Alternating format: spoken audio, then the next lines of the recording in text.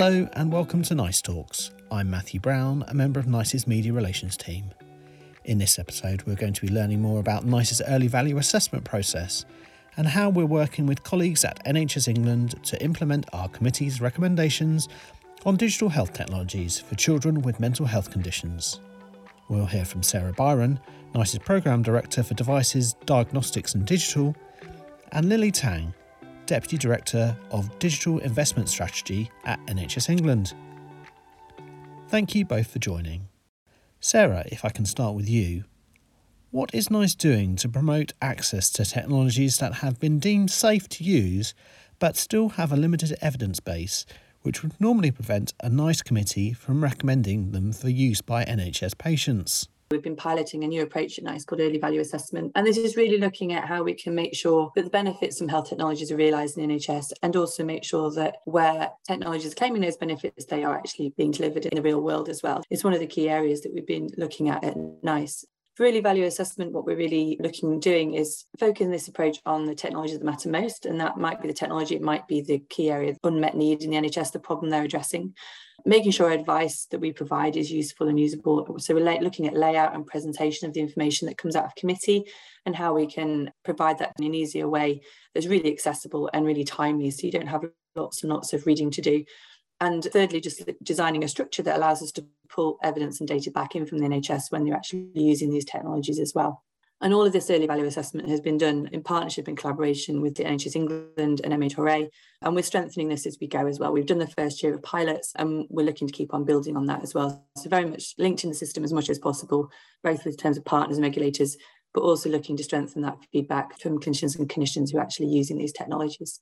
Lily, can you explain what the barriers are to using digital health technologies by NHS clinicians and patients?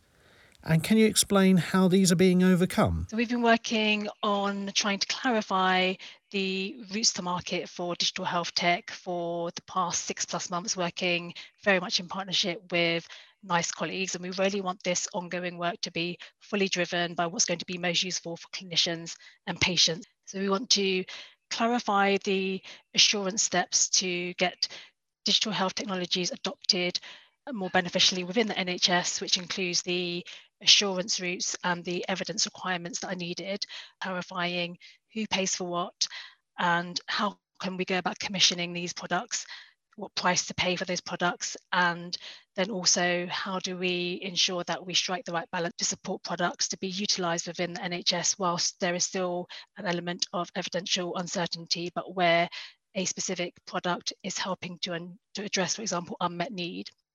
We also have heard that there are various barriers in terms of supporting clinicians to feel empowered to make decisions around the use of digital health technologies within the overarching clinical pathway, and to understand how that fits within the day-to-day operating business and not just a bolt-on that is not easily fed through to delivering patient care on a daily basis.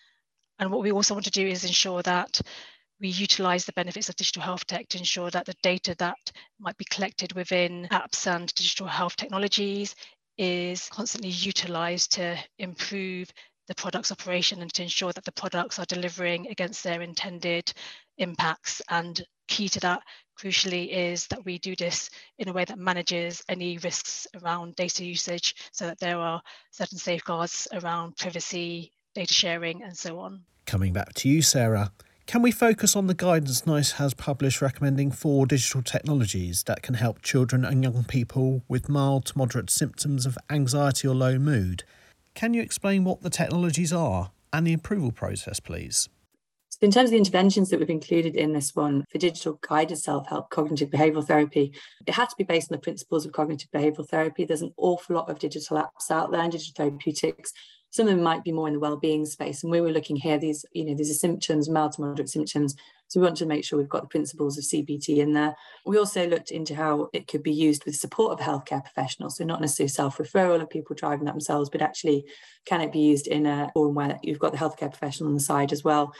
Obviously, appropriate regulatory approvals, we checked all that, and also needs to be available for use in the NHS. When we made the recommendations, the NHS needs to be able to make sure they're available from a company perspective, that they're on the market as well. And there are all different ways of interacting. Some of them are games, some of them providing that information that you would see from CBT, so designed in different ways, but essentially all addressing that same purpose that we've stated in our brief for this piece of guidance. When we looked at these technologies, the committee pulled out a number of benefits along with the team, and also looked at managing the risk of early access, which is how these decisions in early value assessment are being made, that benefit versus risk ratio, and how we can balance that. In terms of access, one of the key benefits of these digital technologies is they can be used remotely, and also that people can access them when they want to. So for children, young people who maybe don't have access to the treatment at the moment, for whatever reason that may be, or maybe on a waiting list, these are an alternative initial treatment option that they could try and beneficial to them. So that access piece of digital technology in general is really important, particularly at the moment with the pressures that we have post-pandemic. The early value assessment process looks at promising technologies which do not yet have a mature evidence base. Sarah, can you outline what the benefits and risks the committee has weighed up when recommending these digital mental health apps for children? The early evidence on these technologies do suggest they improve symptoms. So we obviously want more evidence to prove it completely, but there is some evidence there. And patients also feedback was that they were finding them beneficial as well. The other part was in terms of resources. So having this additional treatment option could reduce demand on other treatment options available, so the face-to-face approach for CBT, but also may prevent people moving into more severe mental health condition, which can be more costly to treat and obviously is more intensive treatment as well. So there's some resources here by using these technologies in the symptoms of low mood and anxiety, where it's mild to moderate, may actually help the other treatment options be available to more people as well, so that we're using these to triage people effectively, so they're going direct to the treatment option that helps them the most and actually helps them get to treatment. The other aspect of these digital technologies was the quality piece. So we actually had feedback that particularly for children and young people who have neurodiversity, they may actually prefer interacting on a regular basis with these apps rather than a person. So there's also lots of different things in here, and also children and young people, some of the games and the way they interact with these was really interesting and may actually improve the effectiveness of the tech treatment for these children. In terms of managing risk of early access, we wanted the clinical assessment that up front just to manage any risk of early access. We also wanted to make clinical support just to check how things are going and to make sure if any symptoms do become worse, that they're actually picked up really quickly as well. So this is the kind of looking at how we manage risk of technology within the pathway of care. I think the one part of this technology access is that these are non-invasive, so it's not something people are taking internally, but obviously one of the main risks is if they don't work, what happens to that person's conditions. And Lily, what are the barriers to introducing digital health technologies into the NHS from your perspective? What is the feedback you are getting on the current situation? What we've been hearing from colleagues, both from industry, but also from the sector, so again, clinicians through to commissioners and other colleagues, that there is lack of clarity on the regulatory requirements and that there are likely many products out there that don't have the relevant regulatory approvals. It's also unclear to industry how to gradually get their products into the NHS. The key reason for introducing the early value assessment process is to try to move away from that. We're kind of like in a chicken and egg situation, and we say that because there is not sufficient evidence generated for a product, we would not allow that to be utilised within the NHS. And what we want to do is to try to better balance risks and benefits and to enable gradual and managed access to products as the evidence is generated and we can get to further routine scale and adoption within the NHS. We've also heard that there isn't sufficient clarity on commissioning products and how to go about paying a certain price for the product. We understand that for a specific product, for example, for the same use case, that there are probably multiple different prices being paid within the NHS. And given that the NHS is a big organisation, we should do more to support securing value for money for the NHS and for taxpayers, but also ensuring that we reward innovators sufficiently also, because we definitely want to make sure that the UK remains an attractive environment for innovation and investment in digital health tech. By clarifying the policy approach all the way from upstream, how do we ensure that we're focusing on the right areas and clinical pathways where we believe that digital can make a real difference for clinicians and patients, all the way through to how can we support evidence generation whilst a product is still developing fully against the intended impacts, and then how can we support all commercial and procurement aspects and ensure that we are securing best value for money for the NHS. The work that we're doing will clarify a national maximum price for those products which are conditionally recommended through the early value assessment process, and that will help to give greater certainty both to industry as to what sort of price they can receive. That price will be informed by the NICE assessment of clinical but also cost effectiveness.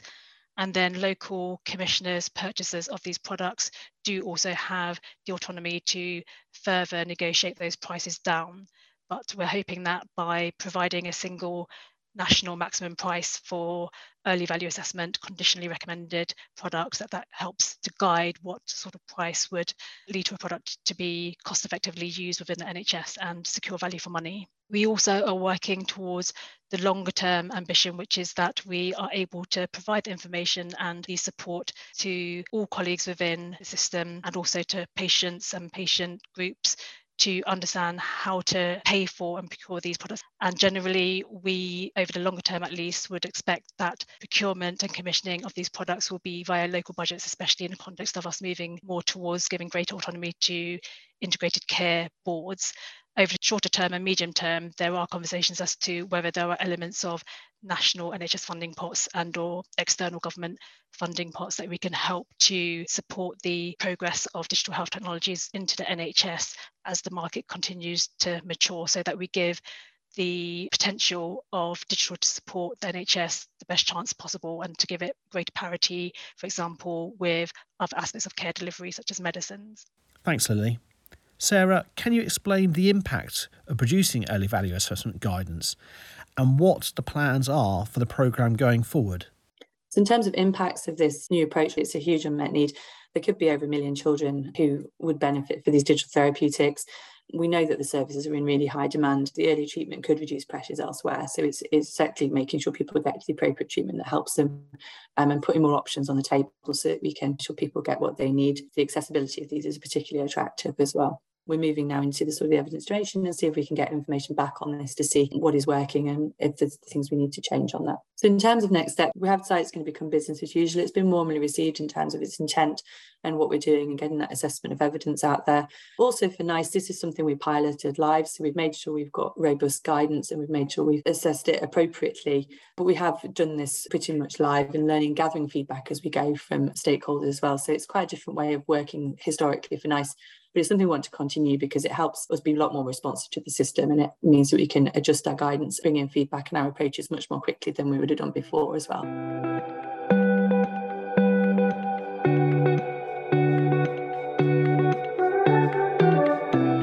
We're at the end of another episode of Nice Talks. We hope you've enjoyed listening. If you have, please recommend us to a friend or colleague. And remember to click subscribe to keep up to date with our monthly podcast. You can find us on social media too. Search for @NiceComms. Thanks for joining us. Until next time.